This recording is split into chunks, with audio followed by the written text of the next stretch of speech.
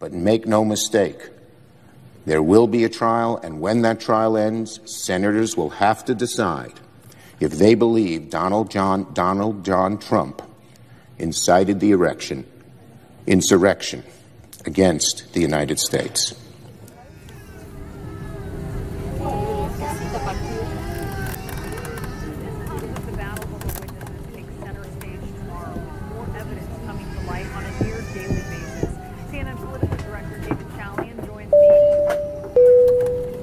Good afternoon, this is your captain speaking with just a little flight information.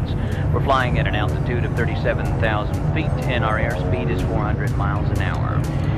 A couple little facts here. I'm packing a Colt King Cobra, that's a .357 caliber firearm with a black rubber grip and a 6-inch barrel, capable of piercing body armor at a distance of up to 27 feet, and it can put a hole in human bone and flesh the size of the Grand Canyon, which, by the way, is coming up on the left-hand side of the plane. So just sit back and relax and enjoy the rest of the plane.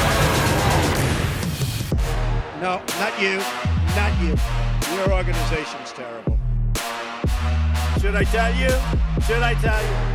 Oh, you're Boy Scouts, but you know life. You know life. You know I'm totally off script right now. Hey News Dive listeners, it's Sam Carliner. Right now I'm joined by Sophie, our producer. What's up? Hi.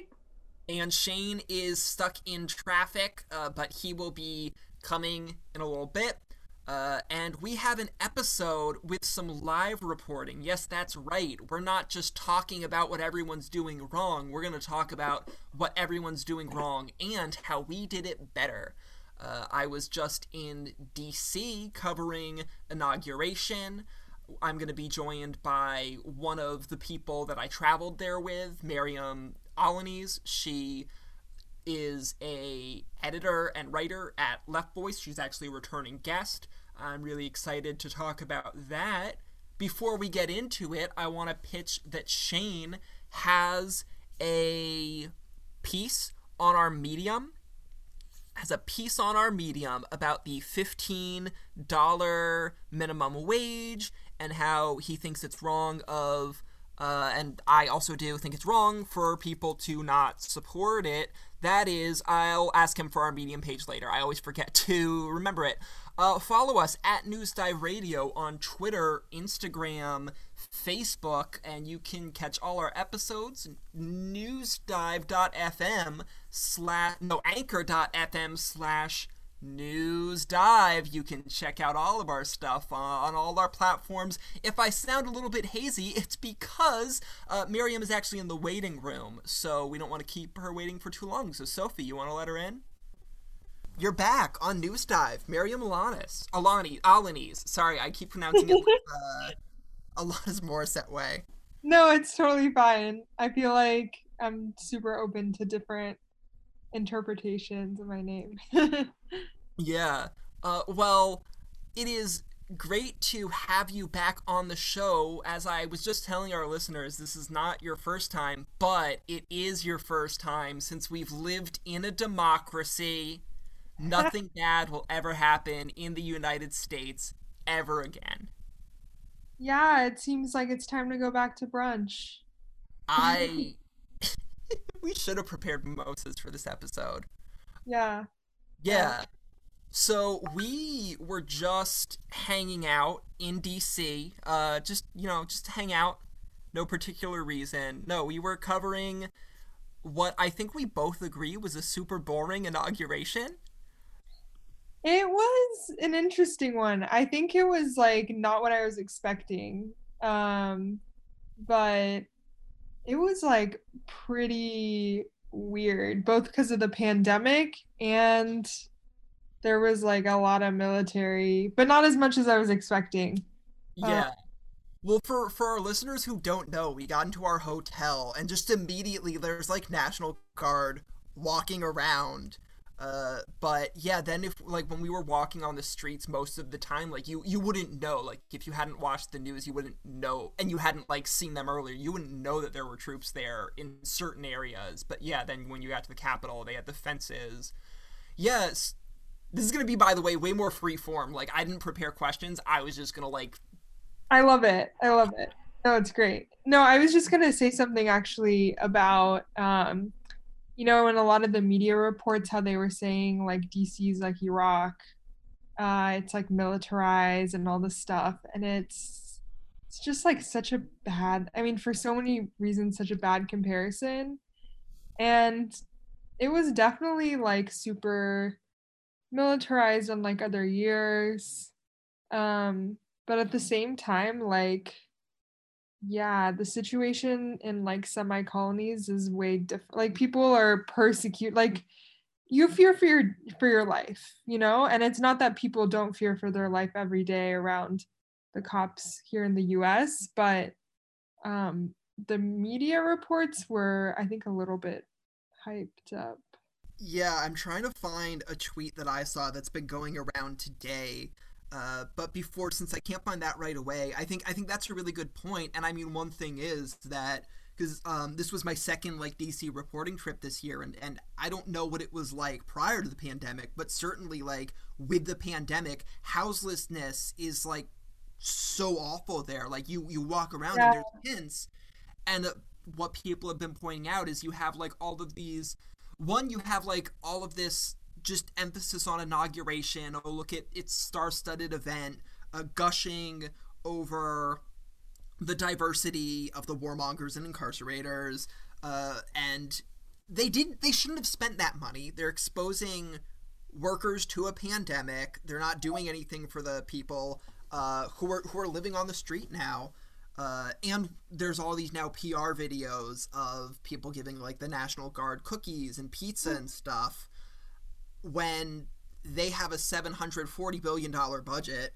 And yeah, no, it really is disappointing that like, I mean, this is the thesis of this show. It is like there's no reason that like this show should be asking these questions more than massive platforms that are where a lot of people go to get their news. Yeah, no, and like the way, the big media covered this whole spectacle was, in line with the interests of the people that fund them, the interests of the capitalist class. And so that's why it was really exciting, even though like definitely screw the inauguration, but at least we had some, working class media on the ground there trying to, decipher what was really going on and what Biden was really trying to say in his speech, his like empty and hollow speech around unity, and what he didn't say around, the crises that we're in, um and the fact that he doesn't really have a program to resolve it.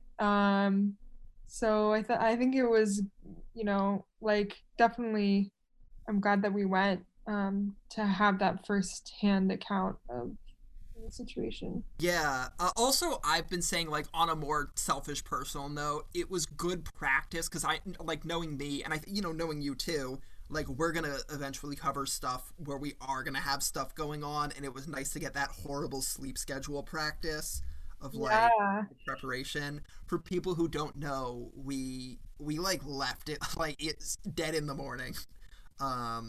Didn't sleep a lot.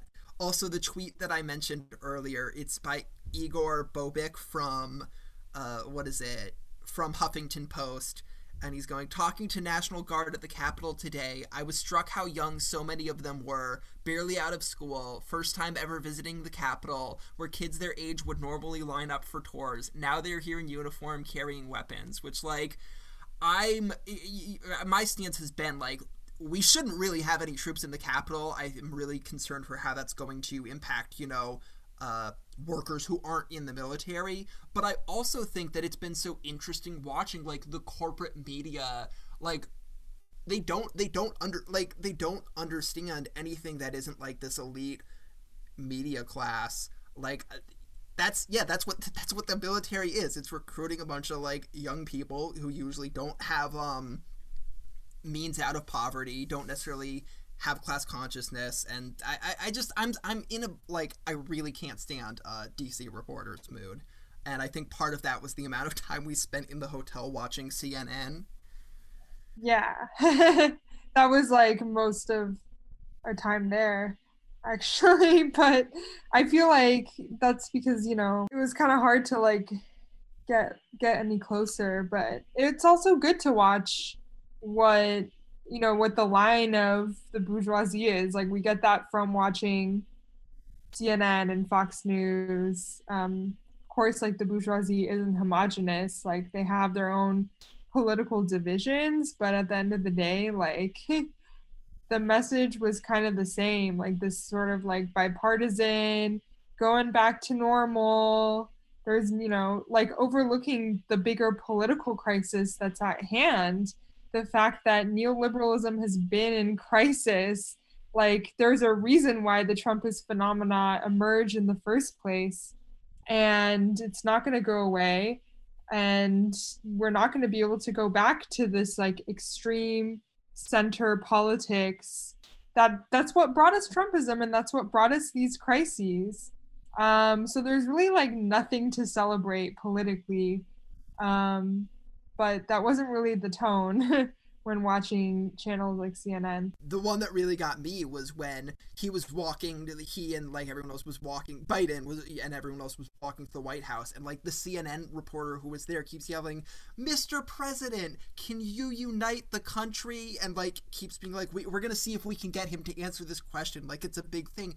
You're not asking about policy. It's, and yeah, you are right that they want to push the unity message, because the only other option is acknowledging why we're not united, and that would mean having to acknowledge things that have to do with their economic class, their how they maintain their power, and that's not the interest.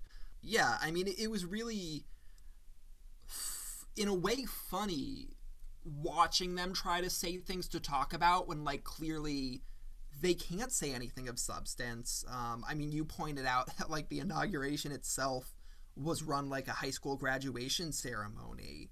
But, Yeah. and I think anyone who watched it knew that, but, like, they had to fluff it up. And yeah, I'm just really interested in, like, I don't know, what do you think, like, people are what the media class is gonna talk about when they can't necessarily milk Trump for everything he's worth, or do you think they'll even continue to milk that? Well, I think that right now, like, there's a lot of momentum on the side of the Democrats going, after the events of last week. And the left is sort of eating up some of this. And they're sort of also calling for this sort of unity against the so-called the threat of the fascists, which, not to minimize at all the dangers of this armed far right, but at the same time, like completely glossing over our class enemies who are made up of a lot of the people who are in the Democratic Party who are making these calls. So I don't know. I think like the media is going to continue this sort of celebratory tune for a while. And I think that, like, to be frank and to be fair, like a lot of Americans are actually, they have some hopes, although it's a misplaced hope, a hope that things will get better for them after 4 years of like the complete disaster of Trump. Um, so we on the left, we have to be a little patient. People are going to have an experience with Biden.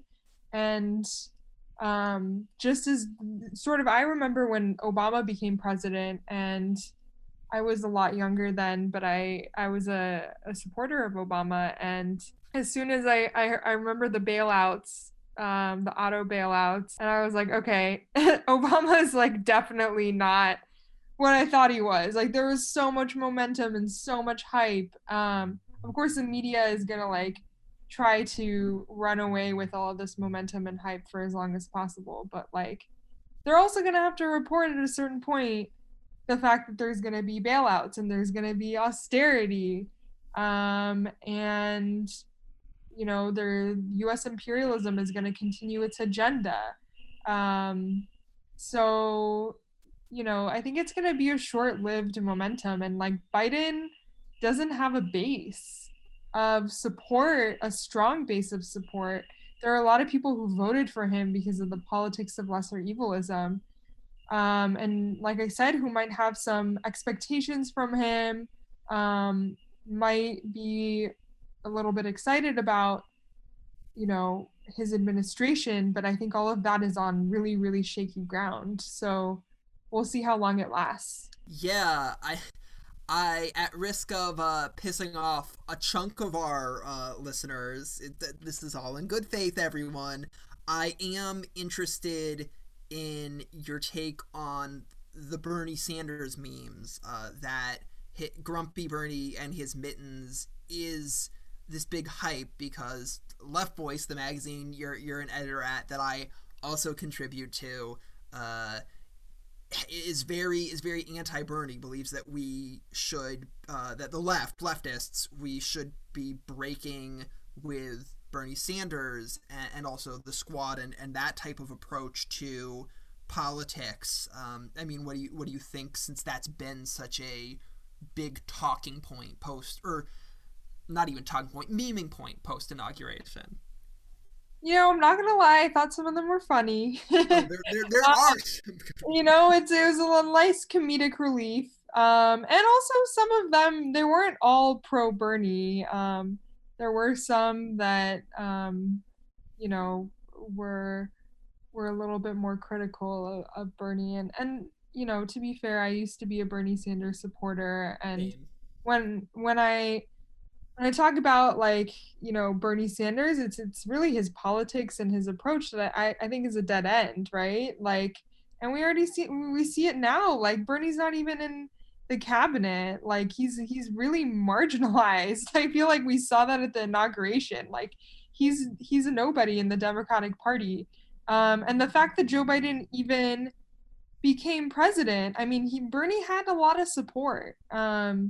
And the Democrats did everything possible. They united together to make sure that Bernie Sanders does not become the nominee. And they didn't adopt a lot of his most popular campaign proposals, like Medicare for All. They completely abandoned that. So I think it really goes to show that working with the Democrats is a complete dead end. And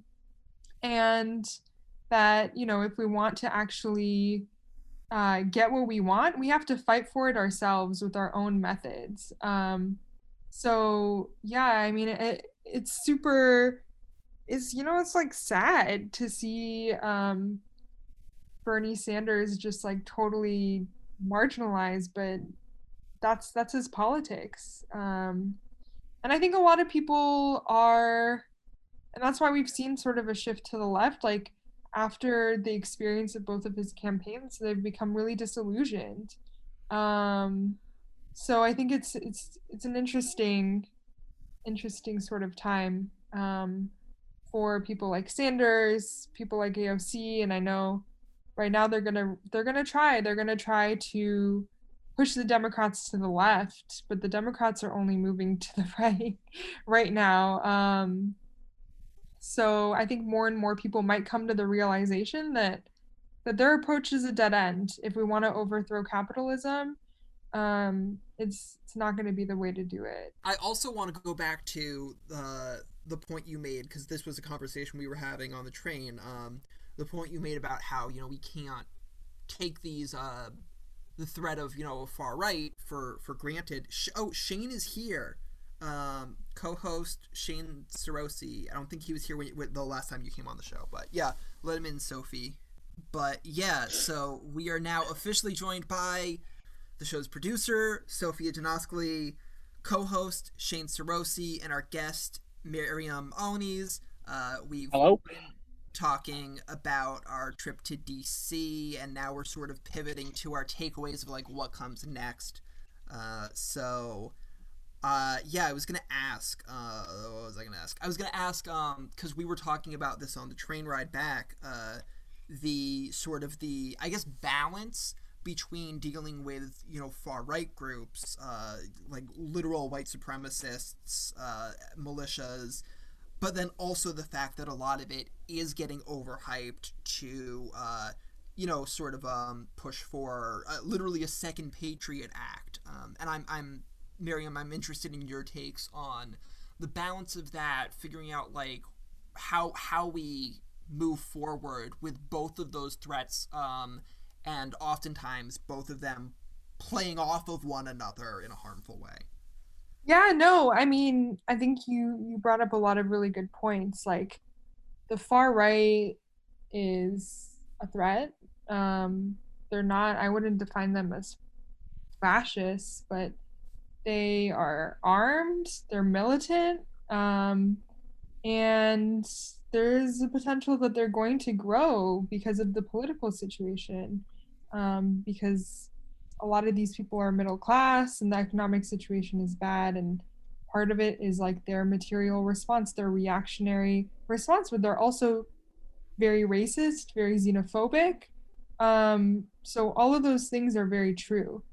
But at the same time, like, we have to be really clear about the fact that we also are fighting the state. We're fighting the capitalist class, and a lot of the rhetoric of the Democrats is trying to obscure that fact that our primary fight is with the far right. But right now, like, the far right is there. They're not super organized. But the state has this repressive apparatus that's insane. That, if we protested on the streets this summer, we know what they're capable of. Also, oh, sorry. Go ahead. To interject, like right before we started talking, I think it was on Facebook, in London, the Socialist Workers' Party, their page was taken down.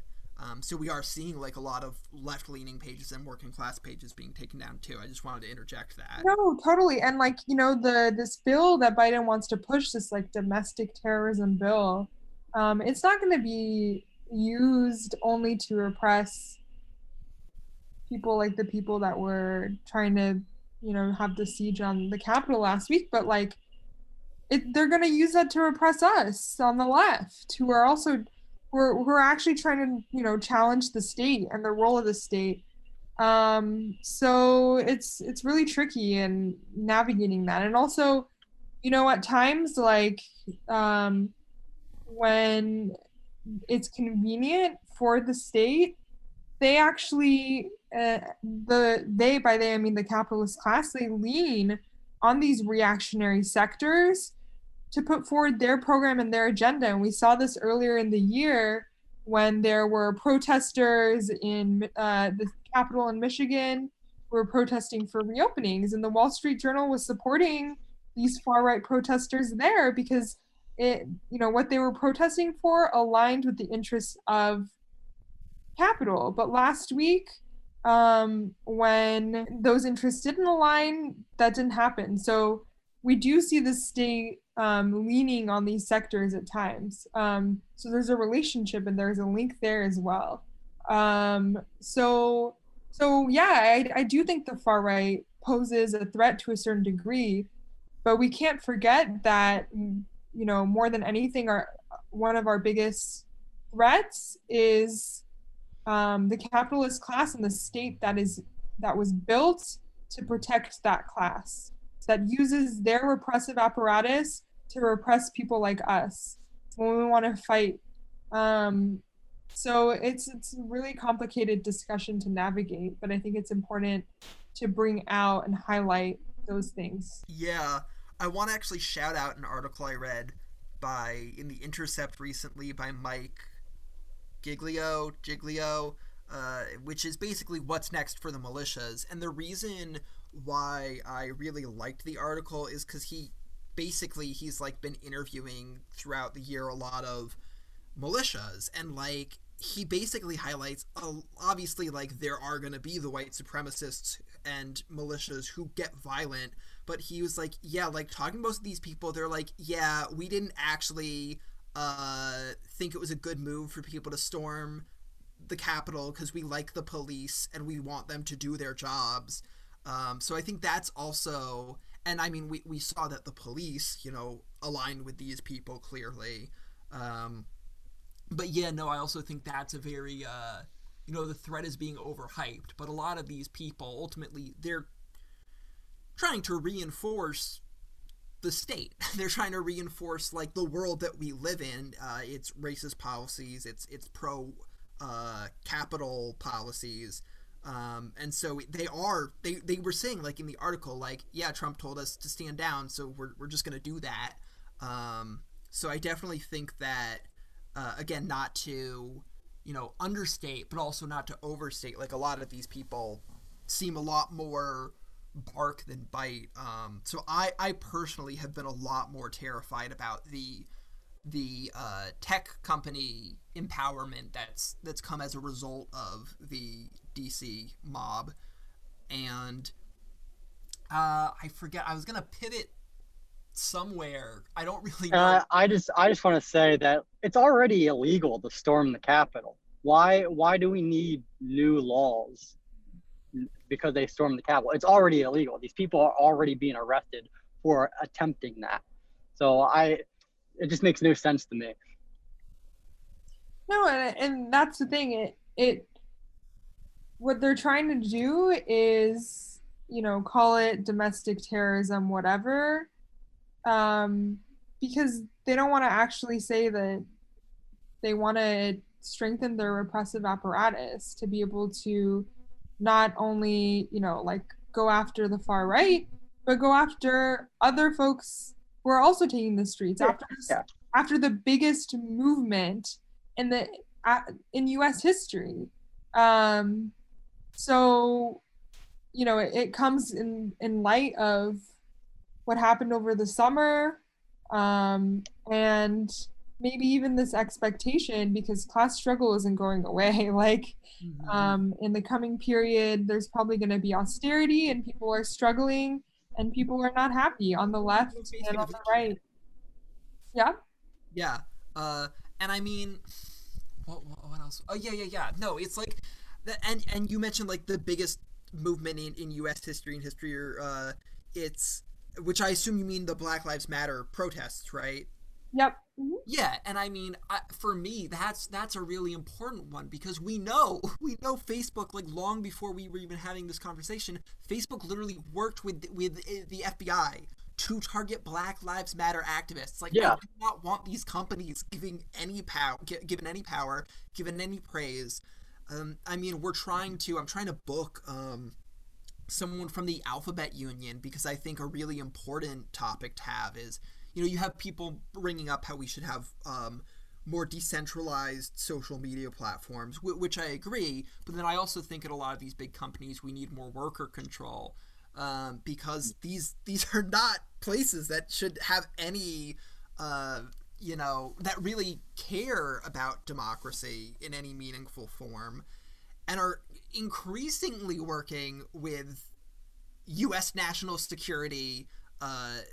Like they're essentially becoming state-owned platforms, or regulated platforms. So I am so scared of where this goes. That's just my little tangent on this. I did sort of, unless you have other things to add, I wanted to pivot a little bit, which is the sort of what we're already seeing of Biden is he returned to the Paris Climate Agreement. He revoked the travel ban, and one observation I made recently is that these aren't impressive. Like people are like, oh, in his first day he's done this. It's like 4 years ago had to be in his first day. It's the low bar set by the Trump administration. Yeah. I think some people use the term like you pick the bar up off the ground, like, but I would say even less than that. Trump threw the bar in a ditch, and Biden is just taking the bar out of the ditch and then putting it back on the ground. But yeah, Miriam, I'm also interested in your take on sort of the initial moves that Biden has made, what you think they may signal, if anything. No, I think they're very superficial and symbolic, right? It's what Biden's been talking about in his speeches. Like, we want to go back to normal. We want to restore our prestige. And that's what U.S. imperialism is trying to do, because it's its institutions and its prestige has been diminished over the past years, decade even. So, it's part of Biden's political strategy to do that while offering us, symbolic concessions. And I think in this short term, we're going to see more concessions coming from the Biden administration, like the immigration package, the stimulus package that's been promised. But it's really crumbs. For us, it's crumbs because the capitalists are getting billions. They're getting everything they want. Well, not everything, but what I'm trying to say. Like, they've already gotten everything they want. Yeah. Well, it's complicated because it's that $4 trillion slush fund. Yeah. Like they're also in a complicated situation right now, which is why we're experiencing this crisis. But they're getting billions, and we're not even getting $2,000. Like, it's insane. People can't afford to pay their rent. We're all in debt. And we're sacrificing our lives to make profits for people who Biden is giving billions of dollars to. So it's all concessions, it's all crumbs, and it's all symbolic to make us believe that Biden's on our side.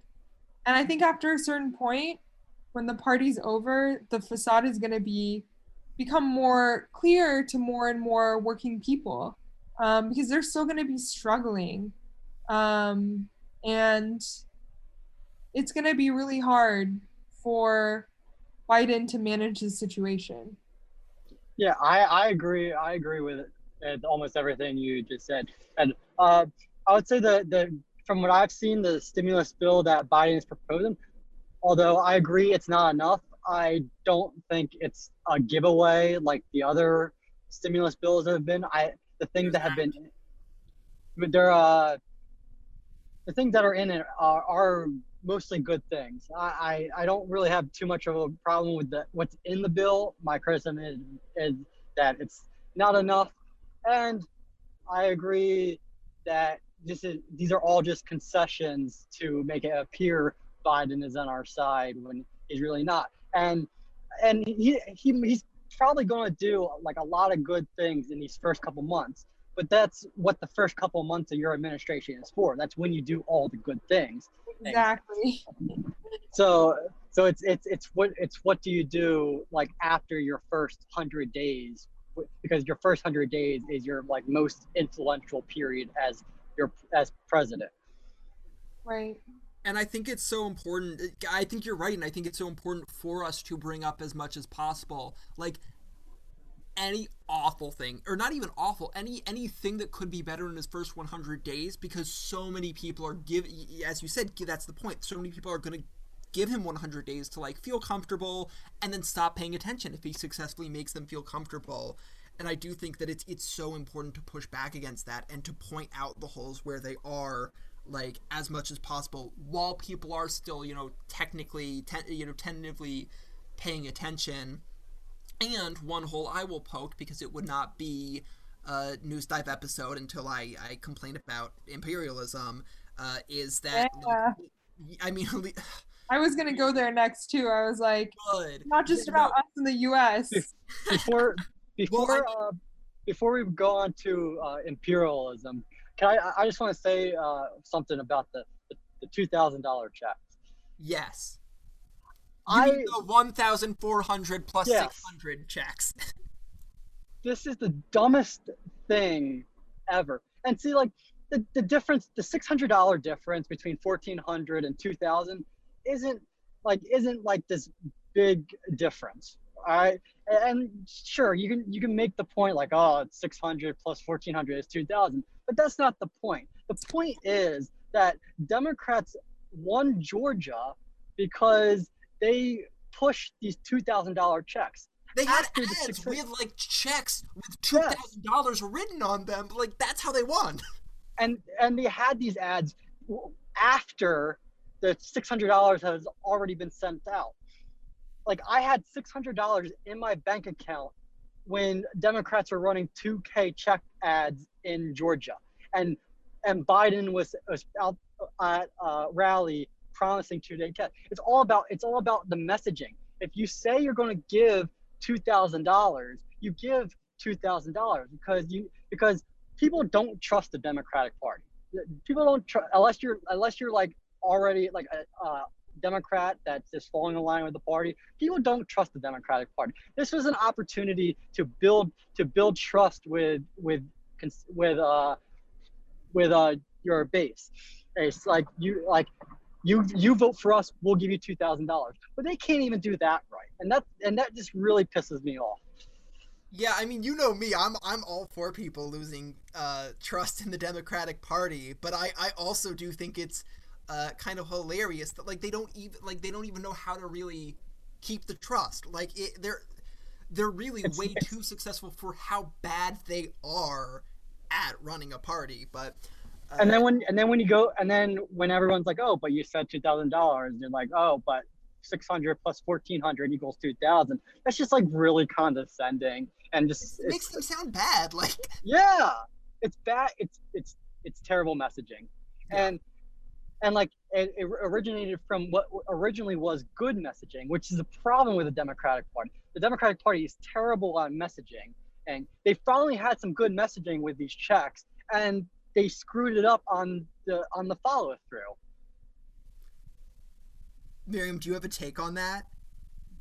No, it's just the Dems being Dems, you know. Yeah, well, that's what I was going to say. Like, I don't disagree with that. That's yeah. The Democratic Party being the Democratic Party. I mean, even like $2,000 is like nowhere near what people actually need to survive. Yeah, we shouldn't be talking about 1,400 or 2K. We should be talking about 2K per month. But I think for me, and I think this is sort of like a big point we all are all getting at, is that obviously like we should have more money, but it's I don't expect that from the Democratic Party. Obviously, we should be demanding it no matter what. But like for me, it's that they just lie. They're able to lie so blatantly, and still there are people who are loyal to them because I guess because Republicans don't even bother lying. So. I mean, it really is just gross. Like, it's disgusting. Yeah. Yeah, they don't even hide, like, whose interests they're there to protect. That's been one of the most interesting things, I think, because it's been happening for a while, but I feel like especially this election, like, they really did just go full mask off. Like, all of their posturing as more progressive that they made such a point of during 2016... they gave it all up. Like they don't care anymore, and I do want to pivot. I want to pivot to imperialism, which is just that a perfect example of this is Venezuela. Now I also don't talk about, when I talk about imperialism, I actually will admit I don't talk about Venezuela as much. Specifically because I haven't paid anywhere near as much like attention to it as I should. I should be more informed on that. But the blatant example is that Guaido, who Trump and his people spent their administration trying to make the official president of Venezuela. Now Biden, like his first day, he's like, yeah, we're going to recognize Juan Guaido as the president of what an embarrassment Venezuela, which like there's no difference there. Like I mean really you no. know their foreign policy is like always the one where like they're both just so equally imperialist. Yeah, I mean like he's talking Biden's Secretary of State is talking about working with Marco Rubio to overthrow the Venezuelan government and install Juan Guaido as a puppet dictator so we could steal their oil. It's so obvious. And it's so funny because Juan Guaido is like a laughing stock amongst the world because Trump handled that situation so poorly. Didn't he try to overthrow the Venezuelan government twice during his presidency and failed? Like the Democratic line was, they weren't mad that he tried to coup Venezuela. They were mad that he didn't effectively coup Venezuela. when Trump brought Guaido into Congress, and gave him a standing ovation at his, I forget what year it was, but at one of his State of the Union addresses, Nancy Pelosi and the entire Democratic half of the Congress stood up and clapped for him too. No, I just wanted to say that, like, to me, it really shows, like, specifically within Latin America, like, how hard the U.S. is trying to restore its hegemony, you know? Like, we saw in Bolivia what happened recently, you know, what's going on in Chile is a challenge to U.S. hegemony, people taking to the streets there, rejecting the neoliberalism of Piñera, voting for a new constitution. And I think we're going to see more protests in Latin America because it's just been so devastated by the coronavirus. Ecuador, I think, is going to have development soon, yeah. Ecuador, Peru. So I don't think it's out of the question that we're going to see a lot of, you know, people rising up against not only the repressive governments, but also the U.S., the influence of the U.S. that's been plundering the resources and overexploiting the people of Latin America. And the U.S. is not so popular there right now. And this is just a sign that U.S. imperialism is really, you know, trying to restore its hegemony in a region where it's been challenged. And I think another thing that's important to think about is, like, I know that China is trying to have influence and has had a lot of economic relations with countries like Argentina, for example. And so we could see this as a region that becomes very contested in the growing tensions between China and the U.S. as well. Yeah, and China has become more imperialist, but they do their imperialism in a different way. And like, if you had to, I mean, like, I don't like imperialism, but if you had to choose a form of imperialism, I think China's imperialism is a bit more humane, because we're the United States, we go in, we coup the government, and we put in like some brutal dictator in there that rules while they sell us their resources. But China is doing their this Belt and Road initiative, where they're actually going into these poorer countries and like building up their infrastructure. I mean, like, the country, and doing this, it's putting the country financially reliant on China, but China isn't overthrowing democratically elected governments. Yeah, I mean, the situation with China is really complicated, because on the one hand, like, the Chinese Communist Party bureaucracy is only out for itself. Oh, I'm so excited to see how many listeners we lose. We went after the Democratic Socialist wing, and I'm loving this. Sorry, I just had to interject that.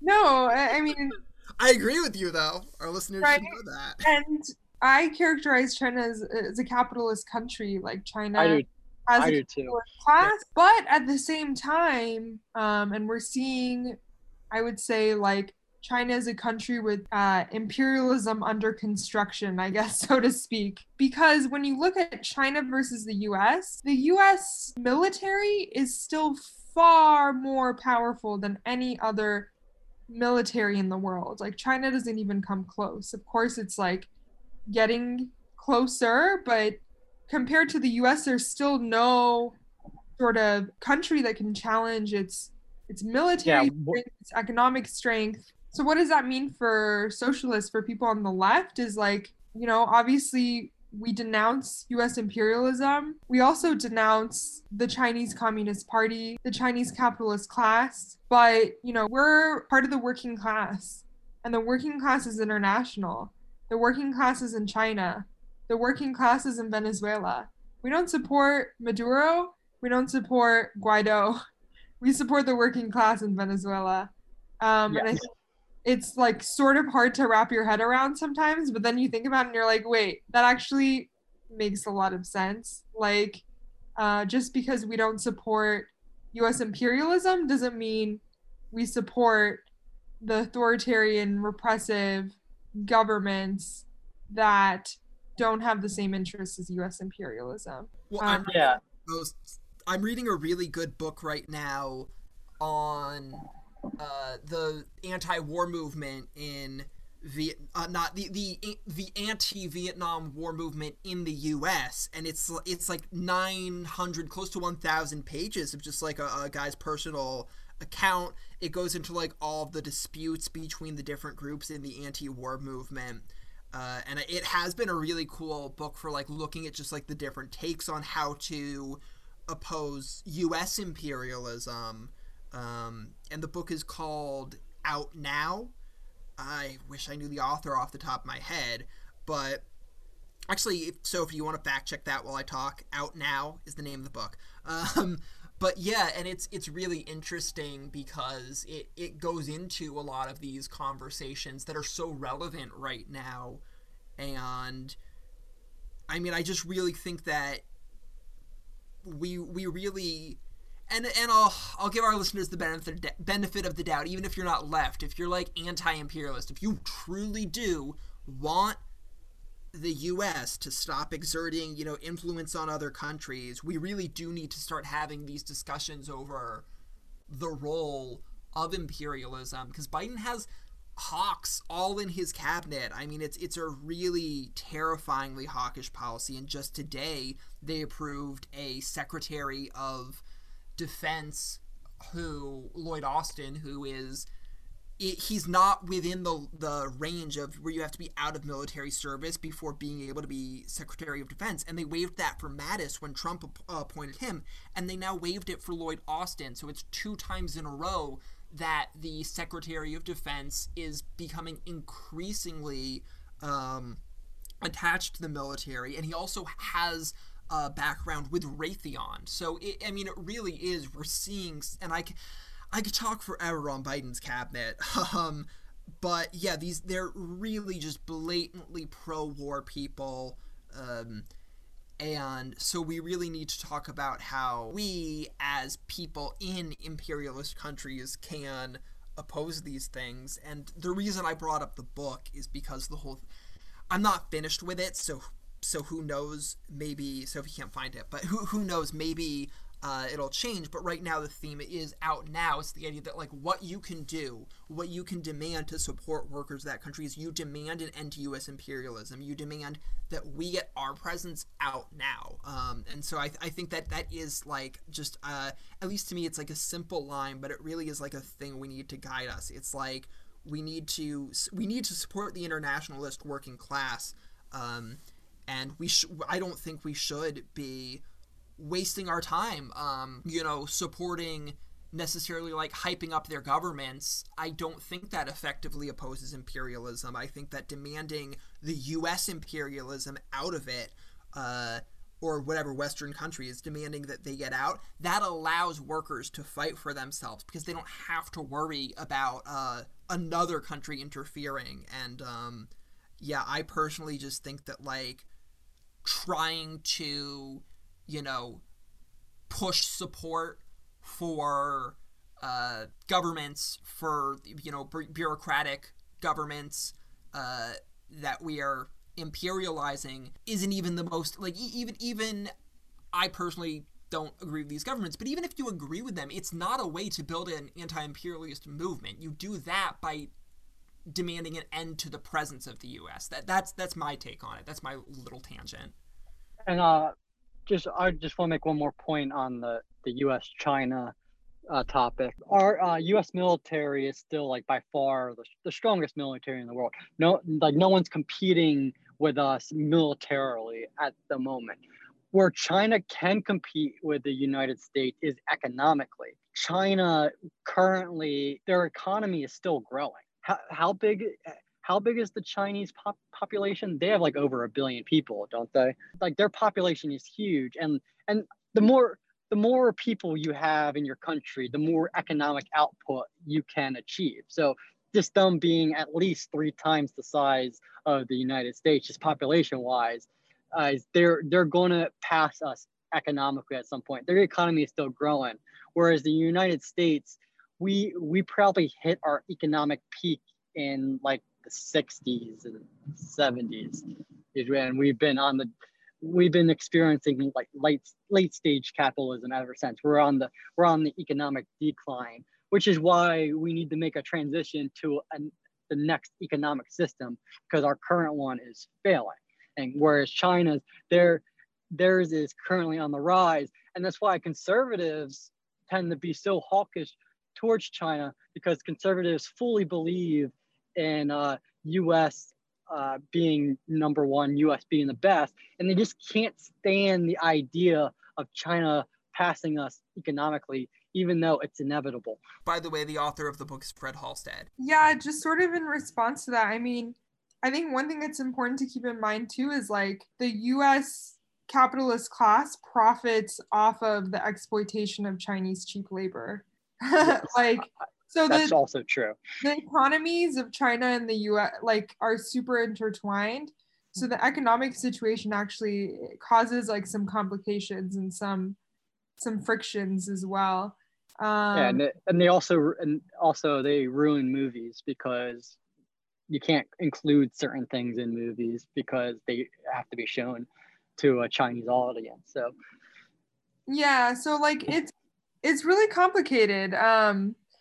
And you know, this whole policy that's been like a hallmark of neoliberalism of like globalization and like these economies working together to the benefit of their, you know, bourgeoisies, like that has imploded. I don't know if we're going to go back to that, and it's not going to be peaceful, you guys. Like the last time, you know, the capitalist class like broke sort of in this way, we had wars. Like it's so I mean, it remains to be seen what actually happens, but there's some pretty deep divisions among the global capitalist class right now, and I don't think it's going to be resolved peacefully, especially as China, as you said, sort of grows, continues to try and challenge the US on both an economic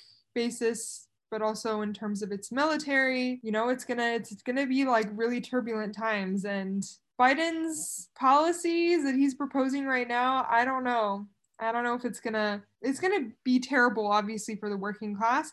I don't even know if it's gonna be able to get what the ruling class in the US wants because of this period that's been opened up. But for now, just from what I've been reading in terms of economics, what the US sort of strategy is to throw in a lot of stimulus to sort of mitigate the long-term impact and increase debt, but keep the interest rates low and pray for the best. So I don't know. I don't know if it's gonna work, but that's what they're gonna try and do.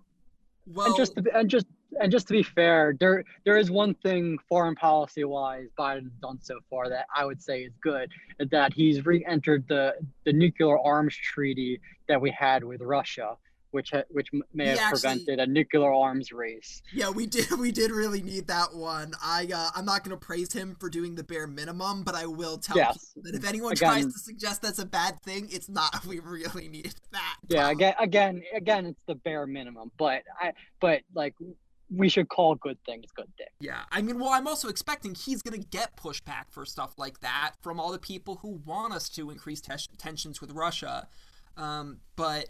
I mean, we're going to be doing a lot of covering of his foreign policy and whatnot, but I do want to bring it back home before we wrap. I know, Miriam, I know that I didn't originally invite you on to talk about this, but would you be at all interested in just like answering a few quick questions about the Hunts Point strike? Because I know that Left Voice has been covering that, and I want to make sure our listeners know what's going on.